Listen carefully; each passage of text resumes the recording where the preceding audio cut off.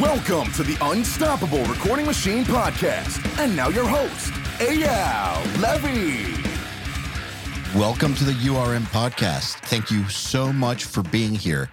It's crazy to think that we are now on our 7th year. Don't ask me how that all just flew by, but it did. Man, time moves fast. And it's only because of you, the listeners.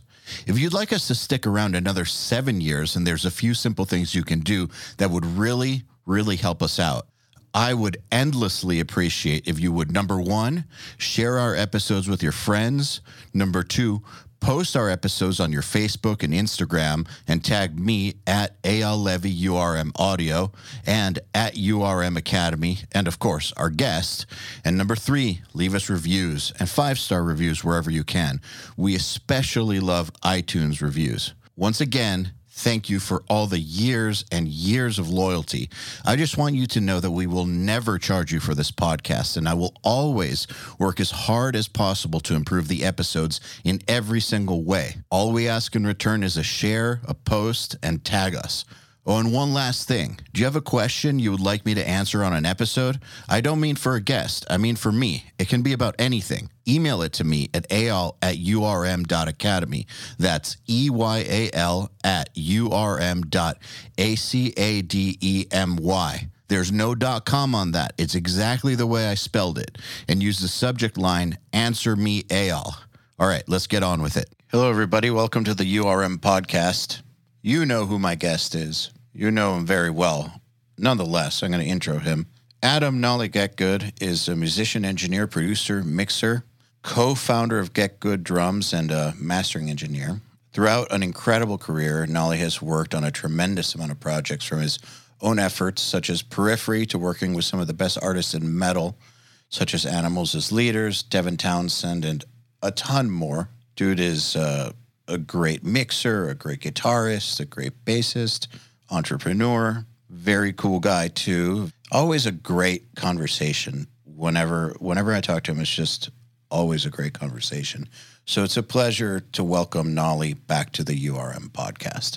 Let's do this. Adam Nolly Get Good, welcome back to the URM Podcast. Thanks, Eyal. It's great to be connected again. It's been a while. It has, but what's been going on? It has been a huge amount going on, hasn't it? And what I was thinking, our last conversation was also with Ermin on the line, which is great. Yeah. But a little bit less personal between the two of us, if that makes sense. Like another person in there. Yeah, he's also had a lot going on. No doubt. Yeah, it's been a while since I caught up with him, but I know he's had a huge change in terms of where he's living and some of what he's doing. So, are you feeling good about where things have been ending up for you recently? Like since the pandemic, with your changes and a kind of prolific level of output. But how are you feeling about, your life post-pandemic? Yeah, that's a big question. Yeah, I know. No, it's cool though. It's been really interesting, and knowing we were going to do this interview, I've kind of had, been reflecting and thinking a bit more about all the changes, because it has been really big. I think we first talked, quite early on in the pandemic, and I was already kind of focusing more on product design kind of stuff than working for clients. And that's pretty much continued, actually. It's just been such a lifey period of time. Like, there's just been so many major life milestones, both good and unfortunately bad, as happened to all of us to deal with, plus the pandemic. And there's just been so many changes, not in the least the fact that my wife and I are now parents. We've got a little one as of the beginning of the year to look after, which is just, it's an incredible journey to go on. It's been an amazing period of lots of reflection, lots of personal growth, lots of enjoyment of things outside work. And I definitely don't feel like I could have kind of maintained working with clients. I think there's too much of a responsibility there in terms of their deadlines and being accountable to them, when you sign up to work on a record or something like that. So that's kind of, my output dropped significantly on that side of things. However, I was able to kind of work more on my own schedule and develop all sorts of products that I'd had in the works for quite some time. And yeah, to look back, it's crazy. I mean, yeah, got signature pickups. Dude, so much stuff. Yeah. And plus GGD products, which are all kind of, little personal projects of one sort or another. That's interesting that you phrased it about their deadlines versus yours. That actually was one of the reasons that I wanted to get out of production. Was I was having a hard time, I guess, committing myself to other people's deadlines. I had my own timeline on things that I felt needed to happen. And you really do have to accept somebody else's deadline and throw yourself into it and let that become your life. You have to. That is part of the job of being a producer or a mixer.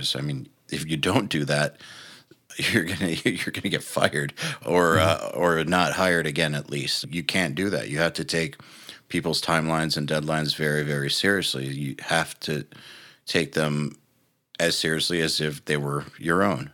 Yeah. Because they are your own. And if you can't really do that for whatever reason, whether your life has just evolved or you have other things you want to do, it's very important, I think, to be honest with yourself about your ability to do that or not. Yeah, absolutely. And, I think what you're expressing is something which I hear, I've listened actually to plenty of your podcasts through the pandemic as well. It's been a great companion when doing stuff. I'm sorry. No, it's great. It's great. And it's awesome, everything that you've achieved with Nail the Mix and all of the other projects. Thank you. You just hear time and time again producers talking about either how long the hours that they need to work are, or just, how much projects always require kind of more energy than you expect them to, how clients always manage to somehow, and it's actually not their fault, but, you end up receiving your work either ahead of time or late and never kind of on time, or things stretch out and you always invariably end up with more on your plate than you anticipate. And it just seems to be a given in any kind of creative industry.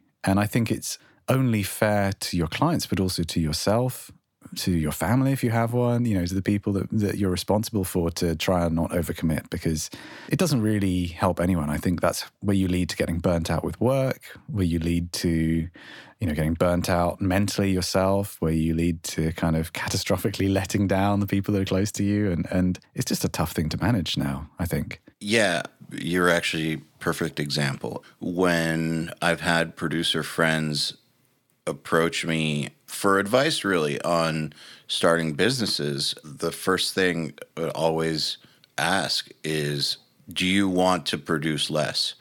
Because you're going to have to. So are you okay with that? Are you okay with that no longer being 90% of your life or 95% of your life? And if so, if you're ready for that, then okay, then I'm happy to talk to you about this and, give you my thoughts. But if you're not ready for that, then maybe find a partner or put it, revisit the idea later or whatever. But otherwise, there's just no way. There's no way to really get something off the ground without committing yourself to it. And we just don't have enough hours and energy in the day to be that person for artist clients in the studio, and then also an entrepreneur. It's just something has to be reduced. There's no way around it. Yeah, I agree. And whereas maybe in the past it was more feasible to work fewer projects, and as you kind of go up the rungs, you're going to start earning some serious money. There was so much more money in production before that maybe, you could kind of claw back that balance there. I feel like now it really has to be something that you're super passionate about. Not just making things sound good, but the whole thing, being in contact with a band or being in very close communication with a band for a month or more, and really just being super passionate about making that record as good as it can possibly be and navigating the personal relationships involved in that, which for me personally is not something I'm always up for. There's some people who they absolutely love that. Like you interviewed Dan Weller recently, who's someone, he's a hero of mine and he's kind of become a friend. And I know him, his personality, and from hearing directly from him that it's just the best thing in the world to go into a studio with a group of people and figure out how to get the best out of them and what makes them all tick. It's like the whole package of making a record is like awesome for him. And for me, it never really was that. So, it all kind of goes a bit hand in hand really, where I just love getting sounds. I love and being in studio situations with people that are cool and easygoing and friends, or that become friends over the process. That's amazing for me. But just like the daily grind of working and constantly forging those relationships, or working through tricky personal circumstances, and just working through whole records. You know, I find doing a single or two is amazing fun, but it's a different kind of work once you get into like track 8 of a metal record. You know what I mean? Yeah. Like the tones are there. There's only so much experimentation as far as tones go. And it's like, it's a grind at that point. Or, you know, if you're on a deadline, it's a grind. And some people love it. They thrive on it. And for me, like, I'm already like, I kind of want to just dial in tones again for like the next thing. See, that's why I think what you have thrown yourself into makes perfect sense. By creating new products and doing a select number of productions or mixes and GGD, just all that, it basically allows you to keep the passion up. I mean, of course, it's a lot of work, but it doesn't allow it to ever get to that point where you are track 8 on a quad track metal record where it's basically literally just factory work at that point. No, exactly. And I feel very, very grateful and lucky to be in the position I'm in where I can do that. And I'd really like to think that we're kind of living in a time where there is a paradigm shift around production. And the pandemic, I think, has sped it up. But I think there's also this confluence of all these companies like Neural DSP and, you know, Toontrack and ourselves and all the other kind of companies that have been cropping up and offering these amazing tools where I feel like, for me at least, and I think lots of other people are the same way, in the metal community, we've kind of been living this collective like trauma of trying to figure out how to get things to sound like those golden era metal productions in the 2000s where it felt so distant and impossible to achieve those tones. And there's just so much kind of mythology and mystique around all of it. And, you know, you could buy a 5150 and a Mesa cab and a guitar with active pickups and a 57 and mic it up, and it still didn't sound like, you know, it's Neve or Richardson or whatever. And for me, like, that just drives me up the wall. I hate when I have all of the constituent parts and the result isn't coming out right, you know? It's like the scientist in me feels like there should be a scientific method that gives you a defined result. And when you follow the steps and it doesn't work, I'm just like, what's going on here? And I end up getting really obsessively down that rabbit hole. And I feel like I'm not the only one, you know? I think there's a lot of us that came up on the Sneap board that were just trying to figure out, why does our shit not sound right? Oh, yeah, totally. I mean, that used to drive me insane. But you see, I feel like we're now at the point where it's like, okay, cool, we can actually breathe a sigh of relief. You know, I'm really proud of the GGD product we put out last year that was like all these amazing sounding Mesa Boogie cabinets with vintage 30s that actually do sound like those classic recordings. And it took, you know, a huge amount of detective work to figure out that it's just about having the right era of speaker and whatnot. We can talk about that if you want. But it's like, actually now people at home can make metal recordings that sound amazing. And while we've had great software for, you know, well over a decade, I think it's now really at the point where the core raw sounds that people can access at home are on the level of really high budget productions. It has definitely turned the corner. It really has, isn't it? And whereas in other genres, I feel like they've maybe been there sooner because there's less of this kind of specific vision of sound that everyone's trying to achieve. It's a bit more experimental. Within metal, it's always kind of rooted in these sounds that we've heard for quite a few years and want to hear on our own productions. And I'm really excited to see what happens next, because I think in some way we're going to transcend all of that as a genre in all of its subgenres. And I'm interested to see. Sorry, this is a really rambling answer. I guess I'm just got lots going around in my head. No, it's an interesting topic. I think about it too. Well, the thing that I have like come to the conclusion of, though, because I agree with everything you're saying, but I have this unique vantage point that we're like on year 7 now of Nail the Mix, where we've done the mix competition monthly. So that's thousands and thousands and thousands of mixes that we've heard. And what I'm noticing is if you compare the Mixpol mixes now versus the ones when we started in 2015, it's night and day. They're so much better now. It's crazy how much better they are. And I think it's everything. It's the technology is better, the education, like what we've been doing has been out there long enough. Like there's all those things. The community is bigger. Like there's just so many things going on at the same time, allowing for the bar to be raised.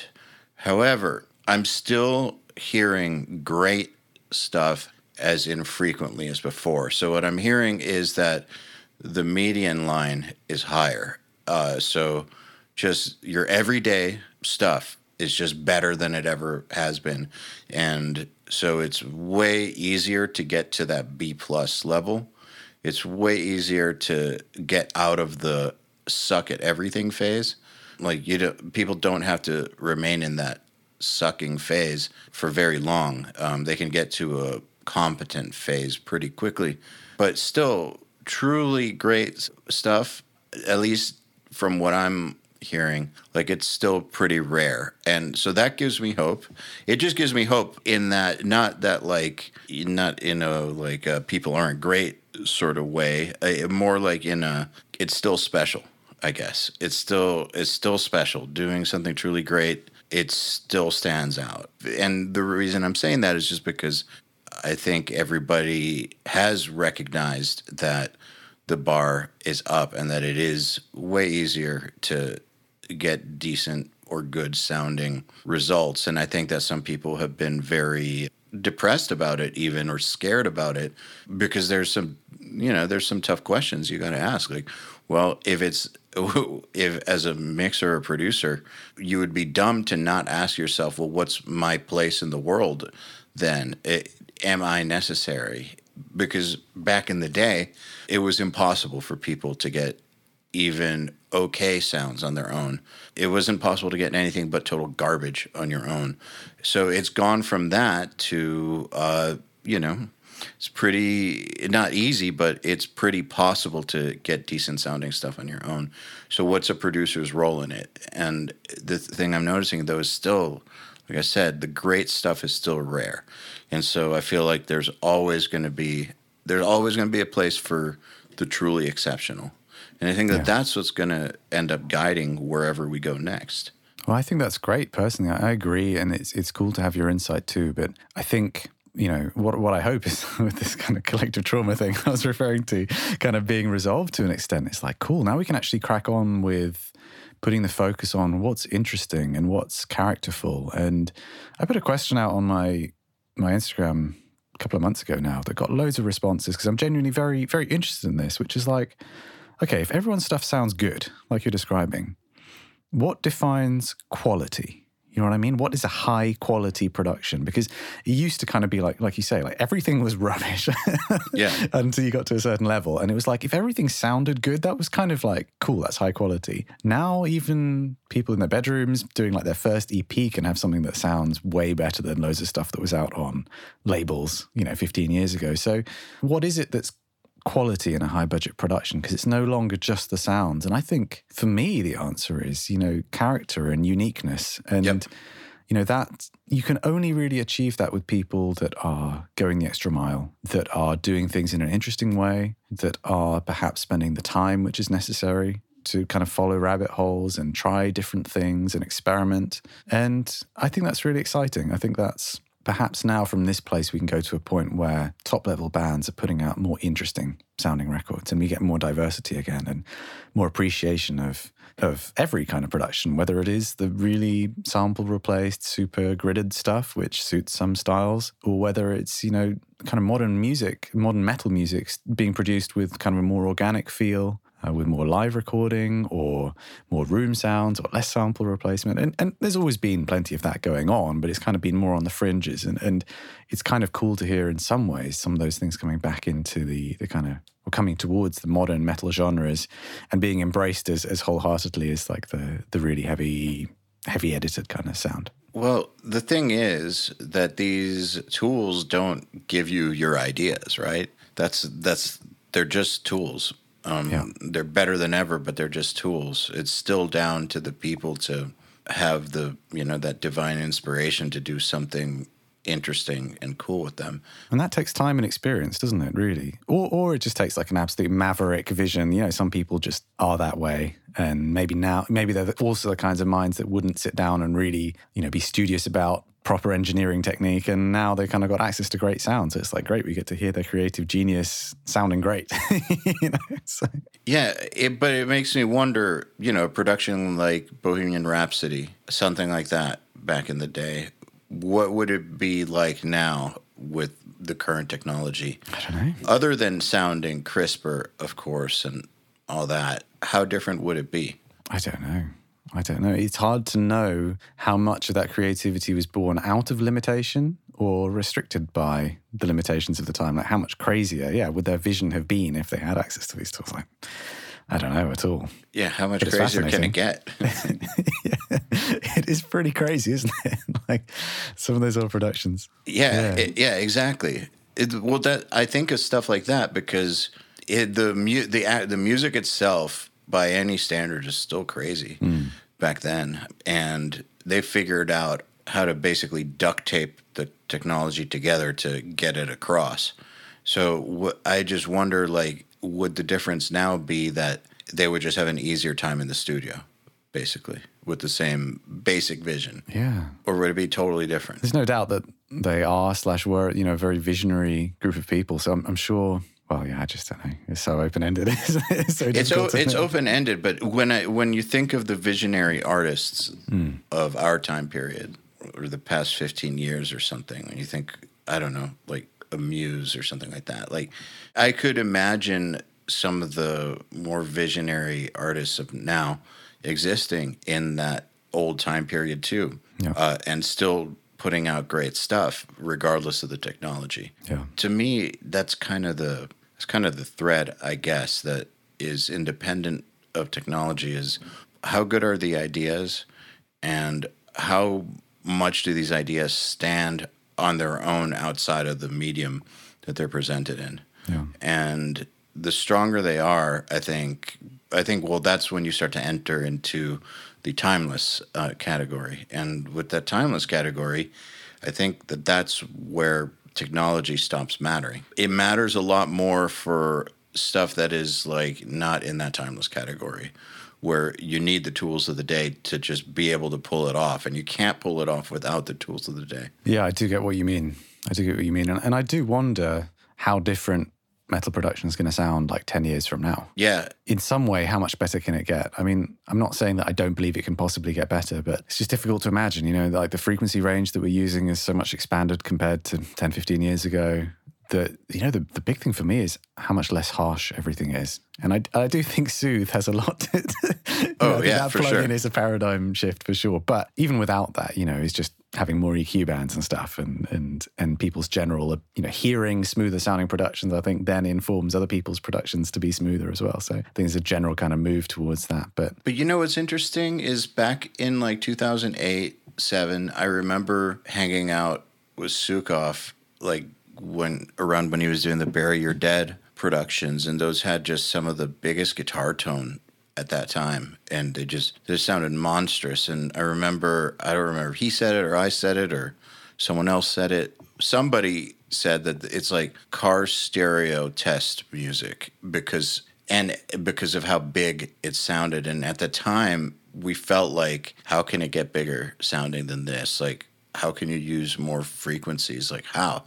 Like, it was hard to imagine, but yet here we are, and stuff sounds bigger. So I wonder if it's the same sort of thing, that just we are living within the constraints we're living in. So it's hard to see how much bigger things can get. Yeah, I agree. But how can they not get bigger? That's what they do. Yeah, I don't know. So tell me this. Well, firstly, an observation. In my work, I've seen for sure the amount of tracks that are being added to metal music, and I mean like synths and strings and effects, it seems to only be going up or only becoming more dominant, supplementing that kind of core band of, guitar, bass, drums, vocals. So, I think that's one way that things can get bigger. And then the more you try and cram into the production, I start to wonder, and I would like your opinion on this, how much do you see things like Atmos being the future for metal specifically? Good question. Okay, so did you by any chance watch the Atmos Nail the Mix we just did? No, I didn't. Okay, so we just did one with Carson and Grant for the Era mix. Dolby actually got involved with it and did a presentation. Basically, it was a 2-day Nail the Mix, or day one was the regular stereo mix, just standard Nail the Mix. Day two was the Dolby day, where Dolby basically did an hour and a half explaining how it works and just showing everybody. And then Carson and Grant did a Dolby version of the Era mix. And what I noticed when the dude from Dolby was doing A/B comparisons, and also Carson Grant A/B'd between the stereo version and then their Dolby version, the difference is not subtle. Like, the difference in how big it sounds it's pretty extreme. It sounds way bigger with the Dolby Atmos mix. Now there's problems, and it's got to be figured out, and there's phase, and all. It's not a perfect technology, and like it's still very much in its Wild West period where there's no like set standard yet. People are still figuring things out, but when done well, it sounds way bigger. And the thing about it, too, is that it doesn't require this massive, expensive setup. It's not just for rich people the way that surround sound used to be. You don't need, 7.1.4. All you need are AirPods. Or you can use, there's sound bars that do Dolby. Like, it's not some crazy thing. So the fact that it's so accessible, I think that is what makes it seem like maybe it's not like the future of music like people are saying, but I also don't think that it's going to be what surround sound was, which is just for DVDs and just for like the odd band here and there and just for like rich people's movie rooms. I think that you're going to see a lot more of it, and especially people are working very hard right now to establish a standard for it. That'll happen pretty soon. And I think once that happens, once you start seeing it in cars, it's already, I believe that in China, there's already cars with it. Like, once that becomes the norm, I think that it's going to change things. Also, because everyone can check it out, artists are going to hear the difference, and they're going to want it. It's the same way that the loudness wars were artists and labels hearing other people's work and saying, well, we have to be louder. I think people are going to hear the Dolby version of people's mixes and say, oh, our stereo mix sounds puny compared to that. I think that's where it has to go, because the technology is accessible. If it was inaccessible, like only for these movie theaters or, rich people, then maybe that would be one thing. But since everybody can do it, that's a whole other thing, I think. What do you think? I'm undecided, really. I think there's certain subgenres of metal that maybe would benefit from having more space. But then I can't really imagine hardcore bands with... Oh, no, of course. Not everyone. But like, for example, I guess I could ask you, I know you're working on the Darth record at the moment, and I know that's very production heavy. Are you contemplating having an Atmos mix done of that record? Have you thought about that? I didn't think about it until we did that Nail the Mix. And then it definitely crossed my mind. It's one of those things, though, where just because of the unique situation of Doth coming back after so long, I need to make sure that I'm not wasting my time. So we need to put the music out and make sure that it's not like a sad trombone and that nobody cares. But if people do care and it makes sense to keep going, then absolutely, for sure. Because now that I've heard what it can do, it wouldn't make sense to me not to do it, especially because Doth is so layered. For me, I've always written stuff with 17 guitars and synths and just counter melodies and just tons of shit going on at all times that's supposed to work together, but still sometimes a stereo mix is limiting. I personally never felt like they were bad arrangements. I felt like the medium was limited. Like with orchestral music, it always worked. It should work with this too, but there's something about the stereo metal mix that it made it not possible to really get across properly. So now that I've heard what Dolby can do, I'm like, okay, this seems like the answer to getting my music heard properly. So yes, actually, I have thought about that. It needs to make sense, but let's just say that it does make sense and people like the new stuff, then yeah, most likely yes. Yeah. I think it does make sense. I mean, it's more places to put things, right? That's the problem. Yeah. It's like, where do you put it in stereo? But it's going to be interesting. And I think that maybe that's going to be another kind of division between like the big leagues and the people doing stuff at home. I know obviously consumers can access Dolby very easily, but to have like a great monitoring situation with that many speakers is definitely going to be something limited to only people with some serious budget. And totally. Part of me wonders, I know it is really impressive, but I feel like it is somewhere now for high-end studios to invest a lot of money that they feel is going to kind of give them that edge again. So I wonder, it feels like there's quite a lot of movement happening for that reason. But I mean, plus I think that for other genres and other styles and soundtracks and things like that, I think it's a no-brainer that that's going to become the new thing, just as VR is likely to become the dominant force in visual media. It's one of those things that until you've actually heard it done right, or with VR, experience the real thing, you might not realize just how good this stuff is. Like, I was super skeptical about VR till I checked it out, because I remember VR from when I was a kid being a joke. But then I checked it out, modern VR, and I was like, oh, okay, we are living in the future. And I felt the same way when I heard the Dolby stuff. It's like, okay, this is actually great. This is not bullshit at all. Yeah, well, that's great. It's cool to have that insight. And I do wonder how much harder it's going to make things for people getting into the industry. I think obviously you can take a stereo mix and pan some stuff around and kind of enjoy the extra space of Atmos. But I think it'll be interesting to see how many people have the creative vision to intentionally utilize that technology within their creative vision at the start of the process within metal, if that makes sense. Well, I think that that's actually what's going to be required. So on the Dolby site, they have these case studies of artists that created productions with Atmos in mind. And I think that that's going to be the best case scenario. Kind of like, with vinyl and stuff, the best sounding records on vinyl are the ones that were created with vinyl in mind.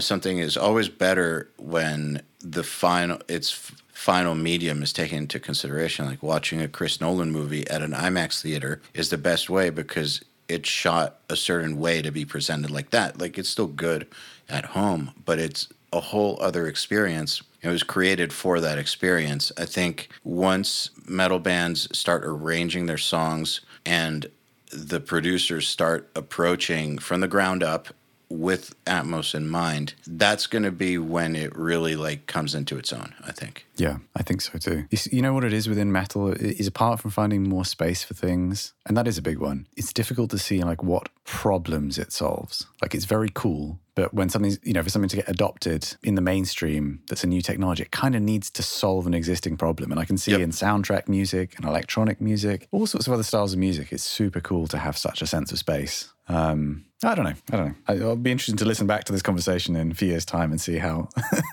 things are developed. Well, the thing is, metal, I think that even though there's more and more tracks in a lot of it, metal still comes down to two guitars, bass, drums, vocals.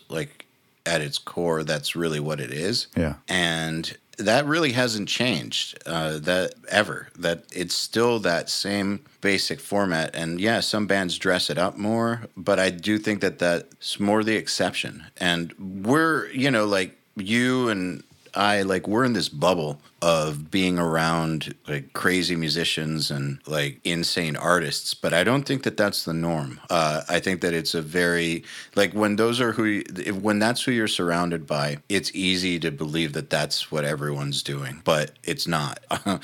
And I think that this crazier kind of music, it's not the norm. I think the norm is the more simple, straight ahead, stripped down arrangement type metal that's borderline, that's more on the border with hard rock or something. And with that, it is hard to see exactly what problem the Atmos thing solves, besides just the issue of how do you make it sound bigger, which is something that any radio band wants, right? Any hard rock or radio metal band, they always want to sound bigger.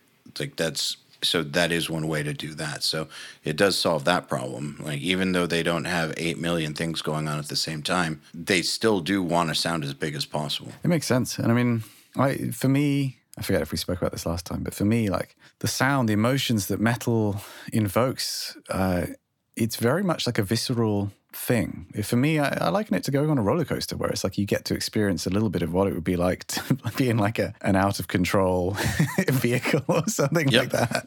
And I think, metal production. Funny you put it that way. Yeah. It's like, or, like skydiving or something, instead of actually jumping off a building. It's like you get to experience that thrill that would normally end in death. Whereas it's like, within metal, it's like you're trying to expose yourself to these sounds which you perceive as being just completely overwhelming, don't you? I mean, that's how it is for me. And that's what draws me to metal, is like the feeling I get of excitement and like this sound, like being close to like a volcano erupting, yet you're not actually being covered in lava.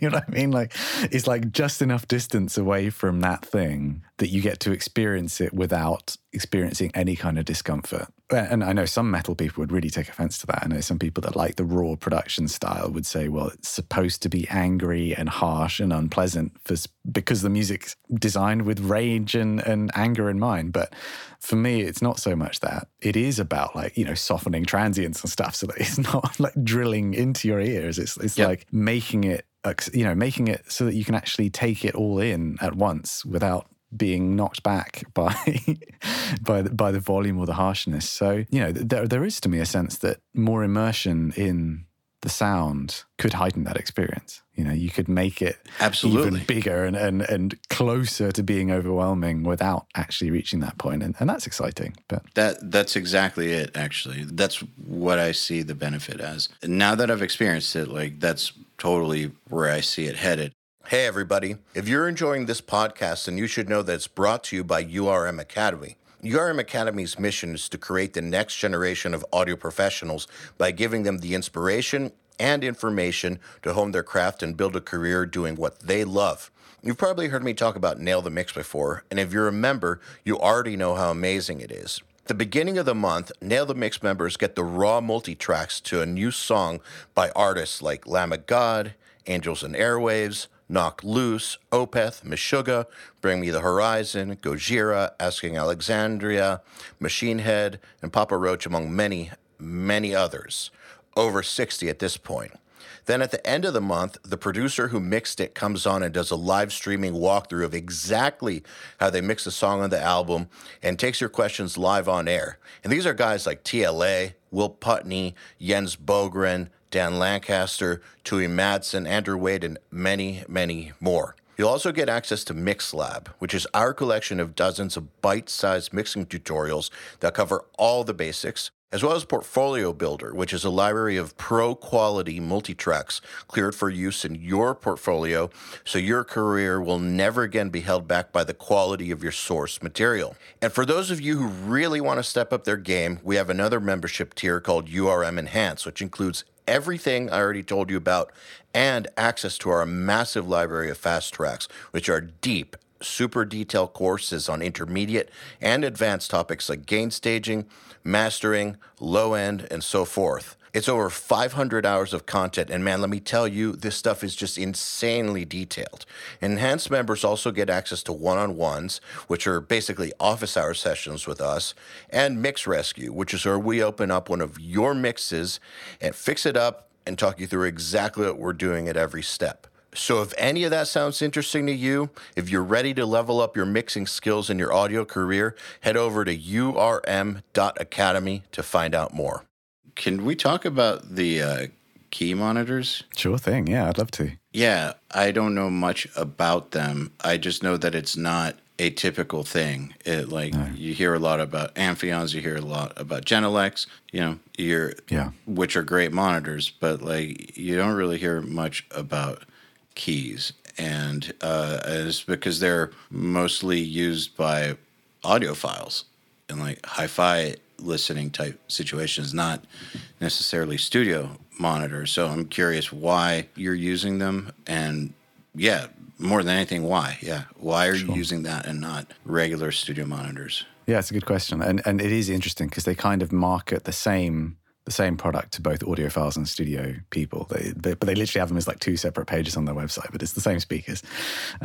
So as I mentioned, we moved house. And I kind of had the opportunity to decide how I wanted my home studio to be. I knew I didn't want to have a separate facility. I really love working from home. I love being able to just walk into a room and sit down and work and leave again and spend some time with my wife or whatever, or take the dog for a walk. So for me, I decided actually it's time to kind of go all in on the minimal thing for me. You know, that's always been the way I've done things. And that kind of came up from having to work on a laptop and not having a studio. And I kind of realize, you know, I'm probably never going to own a traditional studio, and it's probably not the greatest investment now to go down that route. So I thought, well, the one thing which I want to make sure I have in my home studio is just the best possible listening experience, because it's clear to me anyway that the tools we have now that you can access within your computer are more than good enough to do top level work. And really the only limitation is how well you can hear what you're doing. So I had in mind that I was going to go down the route of getting some really high-end analog monitors like ATCs or PMCs, you know, end-game analog monitors that, you know, really are the kind of top-end studio staple stuff. But I'd seen a few reviews of these key monitors that were, you know, just people being absolutely blown away by them, and not necessarily YouTube people, but people in magazines. The Sound on Sound guys talked about how they were the best kind of near-field monitors they'd ever heard. And to be honest, I dislike how they look. I'm looking at them now, and I had to really like how they sounded, because I wasn't sold on the whole aesthetic. But they have a few things that I really, really like. As you can see, I'm not in a very big room. I'm in a room that's probably close to the kind of worst possible dimensions for monitoring. It's got a hell of a lot of treatment in it. But the thing these monitors do is they kind of use fancy DSP and digital stuff, which I kind of didn't want to get into, but to cancel out the sounds around the sides and back of the monitor. So basically, you get rid of a lot of the reflections that you would normally get from the back. So in many ways, it makes the room far, far more doable. Whereas with, you know, analog monitors, probably if I wanted to achieve this kind of listening situation, I'd need to properly acoustically design this room and probably want someone with bigger dimensions and never be quite sure. These just give me, I mean, put it this way, I can't remember the last time I enjoyed listening to music as much as on these. And I'm not endorsed by them. I don't have any kind of affiliation with them. But for me, it is kind of like that difference when you hear Atmos or surround sound, because everything is so, so clear and coherent, and the transient response is so aligned. You know, it is literally aligned by the DSP inside, that it's like there's a sense of depth that I've never experienced before. Like you can hear the tiny quiet things in the background at the same time as the loud things at the front. So it kind of feels like you're looking into the mix. They don't have a sub, but I still get more low-end extension than I had with my old setup with a sub as well. So for me, it solves a lot of problems with the room. But then on top of that, for me, the sound is just, for me, it's just 100% trustable. And it's just so enjoyable to listen to. So my concern was whether or not it was just going to be way too annoying to mix on, like if they'd be way too finicky. But actually, I just found that it was like, no, you just hear what you need to do and you do it and job's done. I mean, isn't that what's supposed to happen? Exactly, yeah. I feel like you're not supposed to fight your monitors. No. They're just supposed to tell you what's going on, really, aren't they? And I think the only thing which I found with them is the clarity is such that I tend not to need to push volumes on things to make them audible. Things like a lead vocal or a guitar solo. It's like I can hear it perfectly well when it's a little bit more tucked into the mix. So I kind of learned to just automatically bump the fader up another dB or so on those things before printing a mix down, because I know that other people's systems don't translate as clearly, and you know, their room, their speakers are going to kind of wash out the middle of the mix that bit more to where they need a bit of extra volume there. But it's been amazing for me, and I found I've used less EQ probably on my mixes currently, and because of the way you can hear the transients, it's like you can kind of massage how close and far away things are with more kind of compression or just balancing rather than using EQ to make things cut through, and that's been really exciting and really enjoyable. It's cool that you did that, just because I think people are afraid to go off the beaten path with what they listen to. And I really think that what matters most in monitoring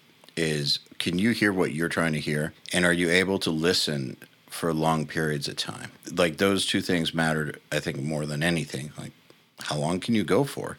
If you're getting fatigued within 2 hours, that's probably not a good thing. And if you're not hearing what you need to hear and it's not translating properly, that's a problem too. But since everybody's hearing is different, just because something works for somebody does not mean that it's going to work for anybody else.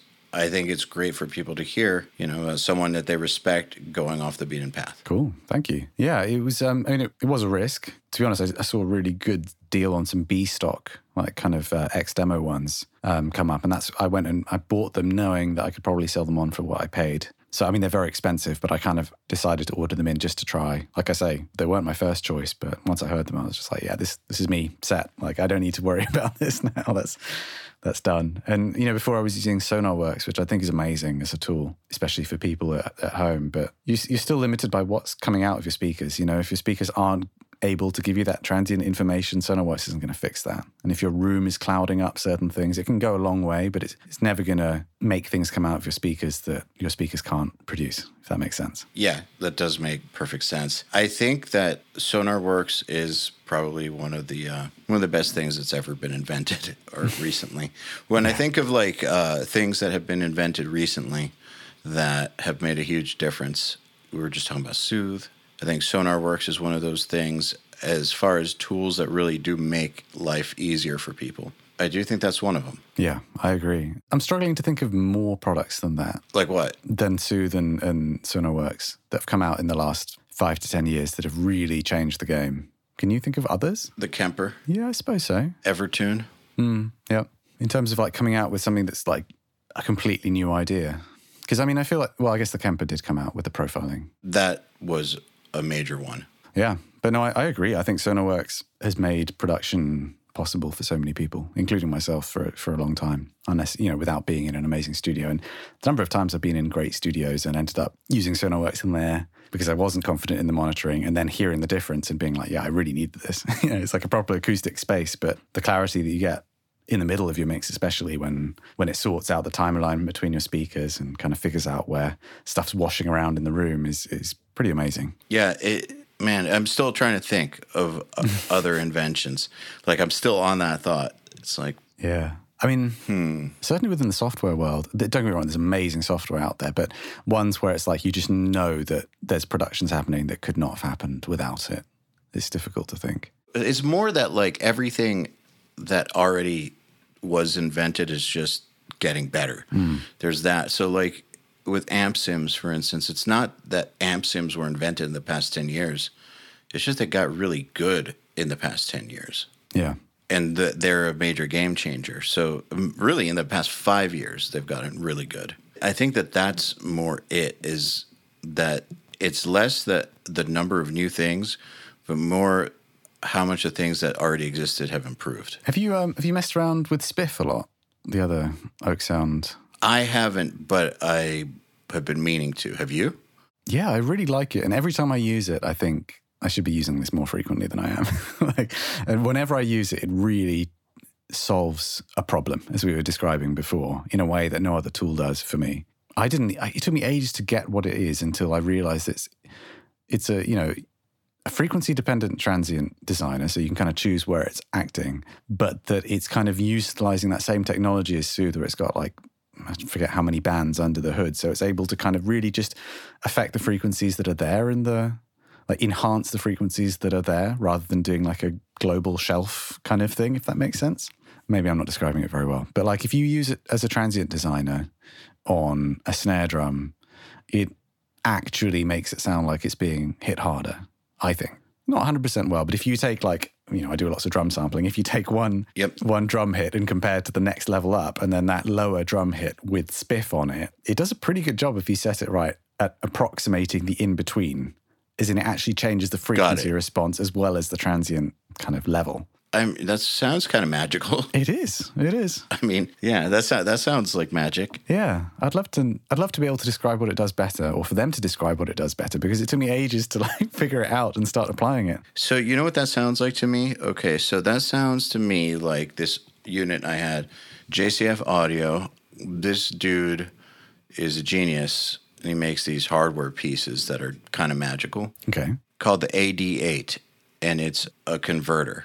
And it has this technology in it that he invented called PEP. It stands for Power Equalization Processing. And when you put PEP on, it does this weird thing it's magic. It's hard to explain because it changes how the EQ and the transient, I don't know how to explain it. So how they fall over time, but not. Okay. So suddenly drums will feel like they're hitting harder and more in the pocket. But it's subtle, of course, but like I couldn't figure out what it was doing. It sounds to me like Spiff is like one of those things. It does something kind of like that, where it's like affecting the frequency response to some degree. It's affecting the transient to some degree, and there's like some magical formula going on that makes things sound just more musical or something. Hard to explain. Yeah. Well, I hadn't heard about that 88. I'll have to look into it. I think if you think about what Soothe does, where it's able to kind of generate these dynamic notches, imagine that you can boost or cut those same frequencies, but just in the transient portion of the signal. Yep. Just in the band that you want. That's cool. So it's like, it is kind of dependent on the frequency content of what you're boosting, rather than just this kind of global EQ boost, which you see in some multi-band transient designers, which are really cool tools. But I don't know, give it a try. You can do all sorts of cool things. You can make like a shallow snare drum sound like it's 2 inches deeper by kind of focusing more wallop in that kind of low mid area, and you kind of especially with drums, you can just kind of really revoice things, man, in a cool way that I haven't found elsewhere. I love intelligent plugins. Me too. I hate automation. Yeah. Oh, I remember on your Nail the Mix, you were using Vocal Rider. Yeah, that's true. Which I don't think I've actually used since, which is interesting. But you haven't used it since? Yeah, I feel like... That's funny, because so many people probably start using it as a result. Really? That's hilarious.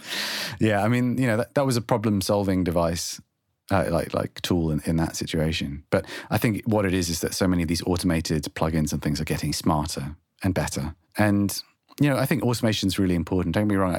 Global automation, like riding things so you get bigger impacts and dynamic shifts on a macro level is cool, but trying to fix issues on a micro level using a manual automation thing just always feels like a very blunt tool, or just, for me, generates so much doubt as to whether you're actually compensating correctly or overcompensating or undercompensating, especially if you're having to go through and, level a vocal word by word or consonant by consonant, which I have done. I agree. It's just like the world of doubt that you're open to as a mixer there, and how much it takes you away from the actual mixing process.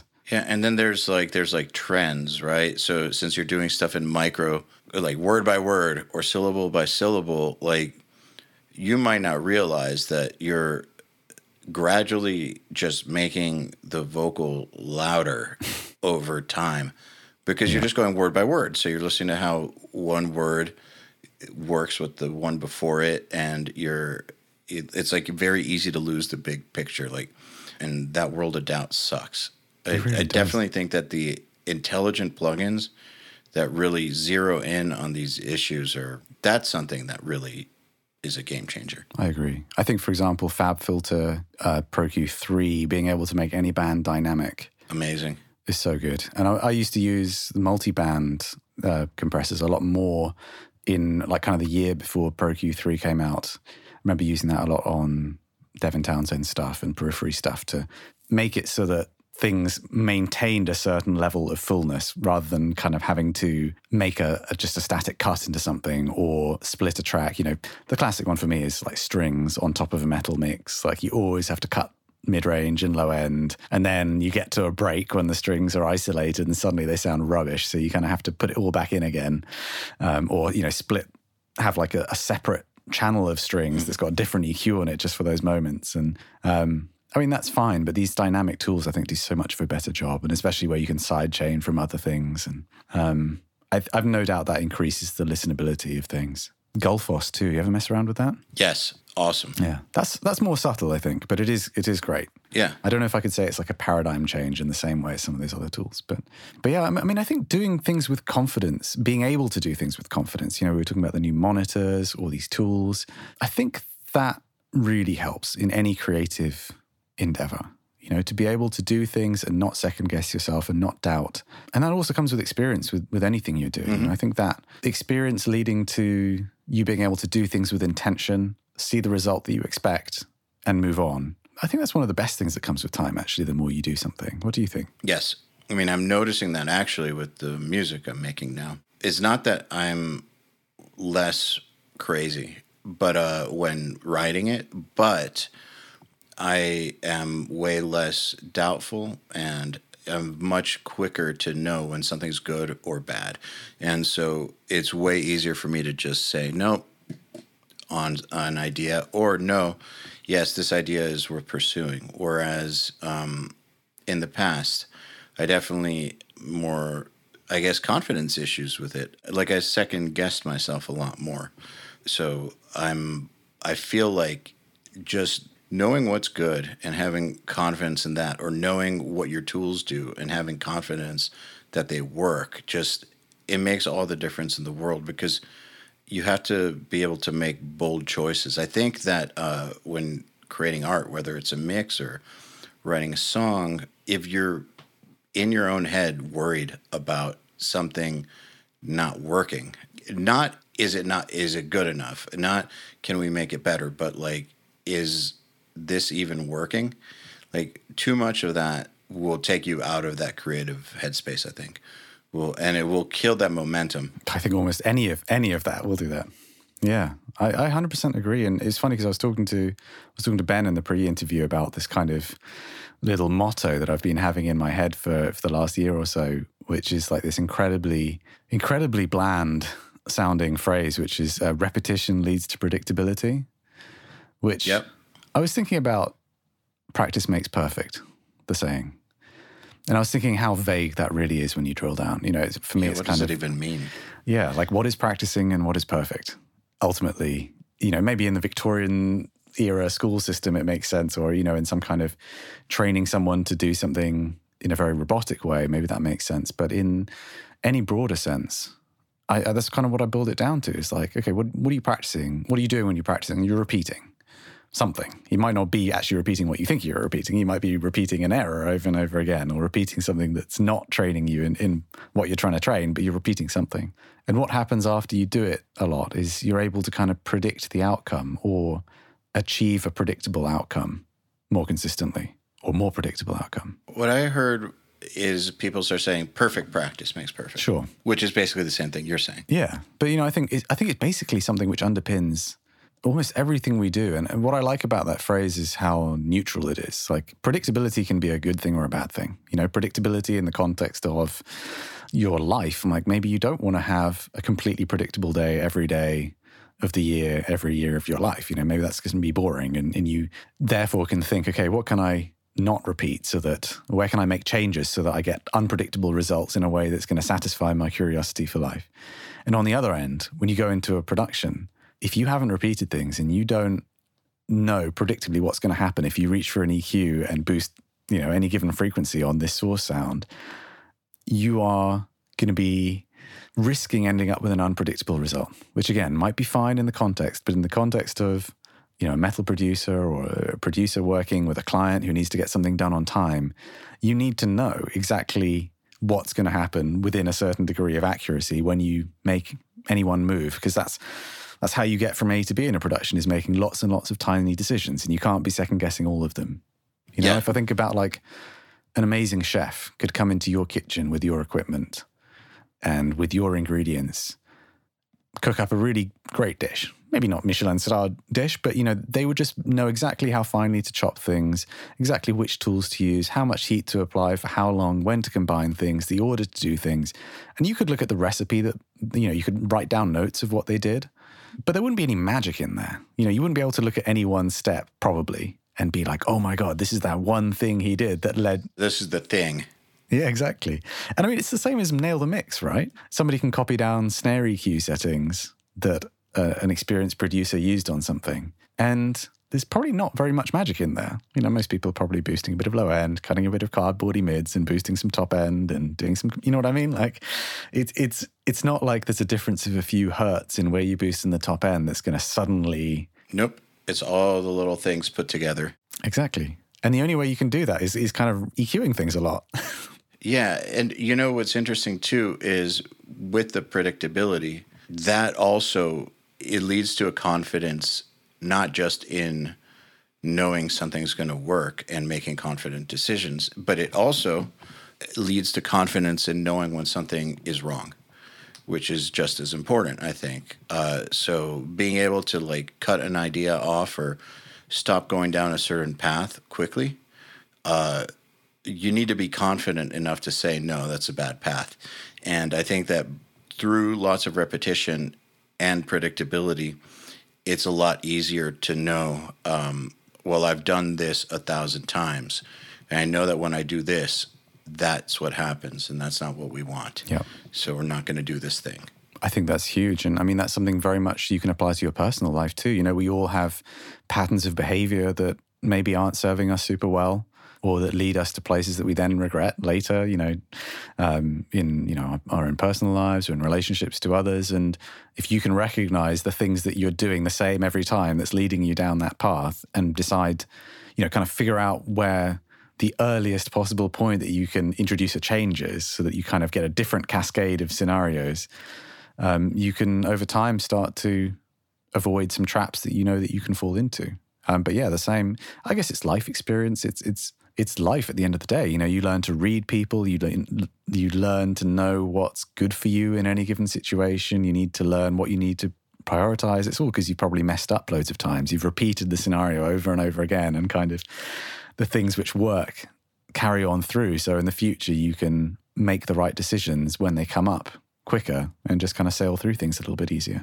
That's why when you're younger and you don't have kids or a family, a mortgage and all that, that's when you should be putting in those 12-hour days practicing. Sure. Because, you know, like what we're talking about, getting to that point is only really possible through the repetition. Like at some point, you have to put in those hours. And I think the 10,000 hours thing is a total myth. It's more like 30,000 hours or something. It's way more than 10,000 hours. So I think at some point, people do need to put those hours in on that repetition and just do the reps. Same, you know, if you're learning an instrument, like, I mean, if you want to get good, you are going to have to put your time in with the basics, you know, with the metronome, and just do the thing over and over and over and over again. I think it's important to repeat the right things, right? Yeah, exactly right, and repeat them a lot. Yeah, and you know, if I think about what you guys offer with Nail the Mix, I think, well, if I reflect on two sides, if I look at my own personal development in what I do as a mixer or a product designer or a guitarist or a bassist, or I look at what you're offering in Nail the Mix, I think a common thread is repeating things on my own time, or you're offering the ability to people to repeat things in their own time. If you imagine 20 years ago, you get a job to work as an assistant in a studio and you want to become a metal producer one day, you're a fan of metal, you get to work on one metal band every 6 months or something that just happens to come in, you know, into the studio. You don't get to flex your chops. You don't get to practice that stuff. It's going to take God knows how many hours of working in that studio before you'll be able to apply any of your knowledge to successfully create a good sounding metal recording. Whereas now with Nail the Mix, people can sit at their own home and work on track after track after track from different sources and put in less than 10,000 hours on the specific thing that they're trying to get better at, and kind of get this very condensed learning experience. And I think that's super important. You know, it's actually a really good point. I've talked about this a lot, is if you're going for an internship, say, with a producer that you really look up to, say you learn something from them or they do something that you want to adopt, you have a limited amount of times that you can ask them to repeat themselves. If you didn't catch something, you know, depending on who it is, you can ask them again, but there's a limit to how many times you can get the same information out of somebody. So in person, you have to be able to just get it pretty much the first time, and then somehow know it, which some people do. Some people are that quick. I think that that's why these high-level producers go through interns and assistants so quickly, is because that environment is not suited for most people and how they learn. Most people need the repetition. And so learning on your own time and being able to rewind, watch again, practice some more, rewind, watch again, practice some more. That's crucial. It's crucial. Most people can't just learn things the first time under the pressure of a major label situation and producer, and then just suddenly know how to do it right from then on forward. And not being able to just do that shouldn't be why you don't have a future in this. Like, I think most people can't just pick things up that quickly. Most people do have to do that extra work on their own, and you just have to figure out how to do that extra work on your own.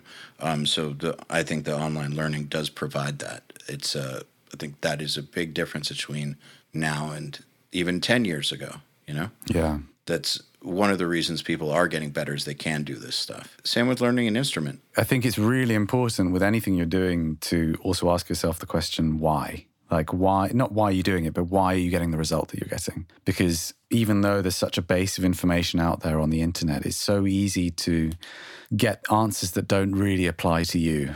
And the why is what drives everything. You know, like, why does my guitar tone not sound like Andy Sneap's, even though I have the entire rig supposedly the same? You know, you have to kind of go piece by piece and figure out, like, okay, what is the thing that I need to change here? What's not the same that's causing this different outcome?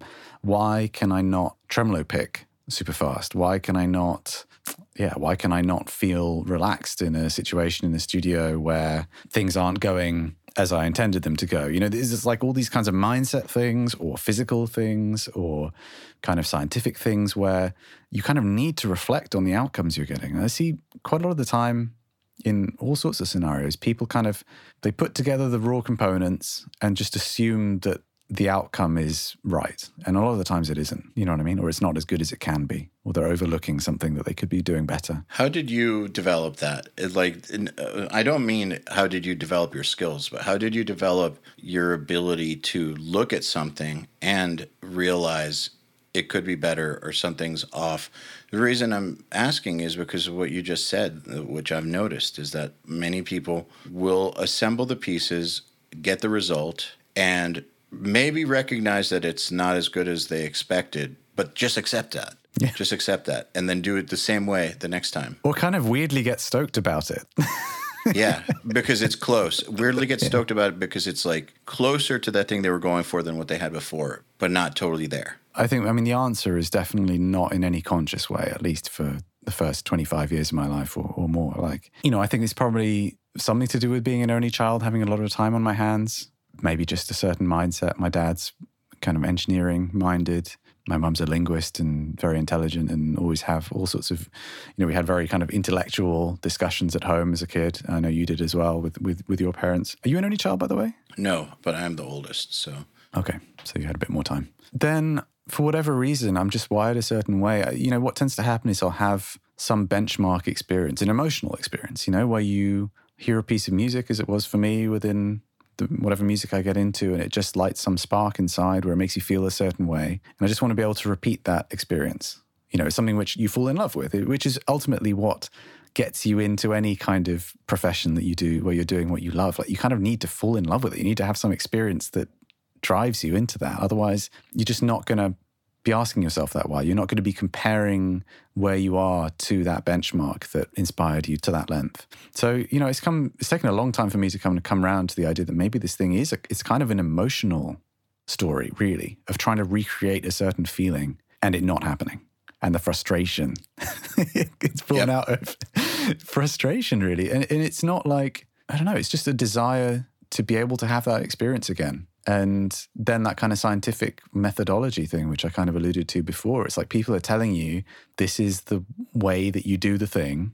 So you follow those instructions. And in the beginning, you kind of go, well, I'm not very good at this yet, so I'm probably not doing it right. And then over time, you start to be like, pretty sure I'm doing exactly what these instructions are saying, and it's not coming out right. So, you know, that just, again, that's frustrating to me. It's like I'm so desperate to relive that experience that I fell in love with in the first place, and I'm not getting there, even though I'm supposedly doing the thing. And I really think it's born out of frustration. So it's almost like you're just wired for this. Do you think so? Yeah, I think so. Because, man, I've wondered a lot, like, what is it? Well, I do think there's a nature and nurture thing going on. But I think that, like, people either have that, like, that chip built in that makes them have that reaction that, like, this is the thing I'm going for, and I'm not there, not stopping till I get there, or they don't. And, like, you can't, I've noticed that you can't really instill that in somebody. It does make sense. And I've tried. Believe me, I have tried. But you can't. And then everyone I've met who's like that they were already like that when I met them and when I started working with them, and no matter what age they're at, like they were already like that. You didn't have to like train that into them or anything. The only thing you can train are specific skills, but not like their character. Like that's just there, or those types of personality quirks are just there. I think they happened way earlier. Listening to you saying that, I think, you know, I kind of said it without thinking too much, but I think that benchmark is super important to me. And I can understand why if you can't instill that in someone, like you can't make them fall in love with a certain experience. You know, maybe they think they want to be, I'm not talking about anyone in particular or any particular experience, but, you know, maybe you've got someone in the studio who thinks they want to be a producer, but they haven't actually fallen in love with the craft in such a way that they're then going to want to pursue it, to pursue the challenge of reflective improvement. They kind of just like some aspect of it, and it's not actually the being a producer or being a musician. Yep, totally. I mean, that's me when it comes to production. I realized it wasn't for me. Me too. You know, I think really, I'm glad that I'm working with fewer bands, because I think if I were to work with more bands, I wouldn't be doing the best job for them, because ultimately I need to work with people that have a shared vision with me. Otherwise, I'm kind of just trying to use them and their music to make myself feel the feeling that I want to feel, which is fine as long as you're aligned. But it's really frustrating when you're working with bands who, you know, you're not on the same page with. It's really difficult, at least within metal, I think, where there tends to be less emotional expression tied up in it, you know, lyrically or something like that. I can understand, you know, I love listening to people like Rick Rubin talk about production and working with artists. That feels like real creativity, real human expression. And, right. You know, somebody like Rick Rubin, I think, is like a connoisseur of emotion, of human experience. And he's just trying to translate that into an art. And it's not about any of the things that we talk about when we talk about producing metal mixes. It's just about art. No, but you know what? The engineers he works with do talk about those things. Oh, for sure. Yeah, for sure. So someone on that team does talk about those things. No doubt. But I'm just thinking of if you want to be able to work on music and connect emotionally with people, I think metal's probably not, like with people's expression, and you want a diversity of that, then maybe metal isn't the first genre to look at. No, I totally agree with you. Can we talk about the cabs for a little bit? Because sure, we're coming close to the end of our time, and I want to make sure that we talk about that. I want to hear about them. Yeah, sure. I'm sorry, I'm not really watching the time. I kind of feel like we're just having a chat. I feel like this could probably go on for ages. Yeah. But which is awesome. I just want to make sure we talk about the cabs some. Sure. I know they're awesome. Thank you. And I know that you don't just like throw shit together. No, it took, you know, it really does date back to, again, you know, there's falling in love with a certain guitar sound, which made me fall in love with guitar and want to play guitar, and then made me want to be able to replicate that. I'm talking, you know, years before I ever did anything with production. I'm talking about like early teens, without really knowing what it... You just wanted to sound cool, right? It's not even... I know you don't mean it like that, but it's not even about it being cool. It's just like it moved something in me, you know? No, cool to you. Not like being like cool, like in a popular sense. I mean, like you wanted to make things that you personally thought sounded cool. Yeah, exactly.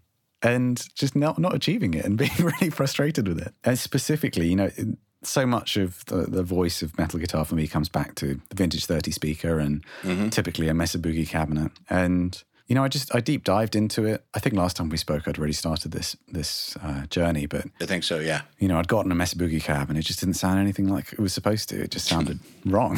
And that kind of, again, that's like, why doesn't this sound right? I'm laughing because I feel your pain. Yeah. I mean, I think it's the pain of so many people, so many guitarists in metal is like, why doesn't my stuff sound, why don't I have that perfect guitar tone? I've got every ingredient to do it. And yeah, you know, just asking those questions why and investigating, I started to be like, well, okay, maybe it's to do with the speaker, because if you move a speaker around different cabinets, the overall sound doesn't change that much. Not the fingerprint, not the part of the sound which I'm really focusing on, like that, the presence of it and the fizz on the top and just having that nice, gnarly kind of character to it. That seems to be very much the speaker rather than anything else. And, you know, I read online and I'd known for a long time about this like UK versus Chinese vintage 30 thing. So I started collecting them up and I quite quickly realized that it wasn't really about UK versus Chinese. It was just about a specific era where they just sounded different. And I managed to get a contact at Celestion who was able to confirm certain details, even though they typically don't confirm those details. And so that just led me down like trying to figure out. And I'm lucky enough to have the time and the means to kind of collect up all these cabs. I ended up with like 14 or 15 Mesa Boogie 412s at any one time. It's ridiculous. Yeah. I actually just bought another one yesterday. So I'd sworn myself off cabs. But when I see now I know like from the serial number on the cab, whether it's from the golden era, which means it's not the cabinet, it's the speakers that came in it, which are kind of from a different date whenever they got made at Celestion and shipped over. And I kind of feel like, speakers are... they're these completely unique creations. They're all snowflakes in their own way. Like there's such a kind of rudimentary system with this paper cone that's really variable, and depending on how it's glued in really minute ways, just really changes the formula, and then the minutiae of its construction lead to a unique result. So I kind of, when I see a cab out there or a speaker out there that I know is from that golden era, I kind of want to have it just to protect it from time, and for in the future, I know that's a unique sound I can go to. And it was very satisfying, and I bothered Andy Sneap about it a lot, and I think he thought I was a complete weirdo for being so obsessed with his Mesa Boogie cab. And another thing I should say about like this kind of obsessive nature is it's not necessarily that I think that that's the only cool thing. I'm just stuck on it because the formula's not working, But once I achieve it, I'm kind of like, oh, cool. Totally. And along the way, I might come across perfectly good other sounds, but until I achieve that benchmark, I feel like I don't have the right perspective to judge other things. You know what I mean? Yeah, totally. And benchmark, that's a good word to use, because we know that there's this, I don't want to say perfect, but like there's this like iconic, universal, amazing tone within this combination of tools that has been revealed and unlocked by other people. And when you're trying to get it and you're not quite there, it's super frustrating. Mm-hmm. And why even fuck with anything else until you've got, like, I feel like it's a distraction to like set a goal and then start working on something else. Yeah. Yeah. And for me, it is an obsession. Accomplish the thing you set out to do, then do something else. I really agree. And for me, it is very much a kind of, there's a certain feeling that I get from that initial experience, and I want to recreate that. But it's not necessarily, I'm not saying like, I need to have the guitar sound from a specific record. There'll be something about that where when you have that piece of the puzzle, actually the whole world opens up again because you know how to achieve that one thing. And actually, I'm not as rigid as people might think I am. Like, it doesn't always have to be exactly Andy Sneap settings with a tube screamer, with a cab. You know what I mean? Like, it's just, I know if I have that speaker, it gives a certain voice that I really like. And I tend to find it quite frustrating when I work with people that are incredibly obsessed with a perfect sound, because I don't necessarily think those exist. And for me, if I'm getting the right feeling from something, that's cool. I can accept it not being identical to this other thing, Yes. It's just about it reaching that benchmark. And I do think benchmarks may be a good word, because it's not about trying to achieve some, platonic ideal, which doesn't really exist anyway. This stuff is hard to explain. When I think about a lot of these things, the kind of thing that comes into my mind is a bit like just wanting to see a map complete, like being able to, if you imagine, if you make an analogy of trying to get a guitar sound in the studio as trying to get from A to B walking through countryside. And, you've got like all sorts of different terrains you've got to traverse. Mm-hmm. You kind of know where the start and the end point, well, you know where you're supposed to end. There are certain points where you say you need to cross a river. You need to make it to a specific point across this bridge. And if you don't make it to that point, you're just never going to make it across to the next side. The more times you kind of walk that same terrain, the more of a winding path you can take. Like, the further away you can go, you can explore areas you've never been before. And yet your vision of the map in your head is so complete that you can always get back to those important points so that you can make it across to the next point. You can make it to the end without getting lost and spending all of your time, like, trying to figure out how to get over the first hurdle. Well, kind of back to what you said about repetition, right? Exactly, yeah. And I think that is an analogy that works for me, where it's like, now, having done all of the neural cabs, or most of the neural cabs, having developed the GHD Cali stuff, having, worked as a guitarist and dialed in tones, it's like, it actually feels very open and easy to achieve a guitar sound that I'm happy with. And I can achieve it in many different ways. There's certain things where I just know, like you were saying, like, this isn't working. Okay, this needs to be changed for this other thing. Yep. And then actually the rest of the space is really open and fun and creative. And that's, I think, the beauty of achieving experience in something, and the joy of it in pretty much anything you do, is that freedom that it gives you. Once you know which pieces of the puzzle need to be in place, it's the freedom that you then have to explore everything else, that you can, come up with unique and surprising results that still always, you've managed to get from A to B. And it's only doable through neurotic obsession with all the little details for a long period of time. Or I think just living life, how long it takes depends on how much repetition you do and how effective your repetition is. I think some people on their deathbed kind of realize certain things about their lives, and other people before they hit their 20s are wiser than 99.99% of people. And it's about the experiences that they've had and their ability to reflect on it and the ability to kind of figure out what works. Yeah, it took me a little longer than my 20s, but... Oh, me too, man. Yeah, I feel like I've only, started to, like, do that in the past few years. But, Me too.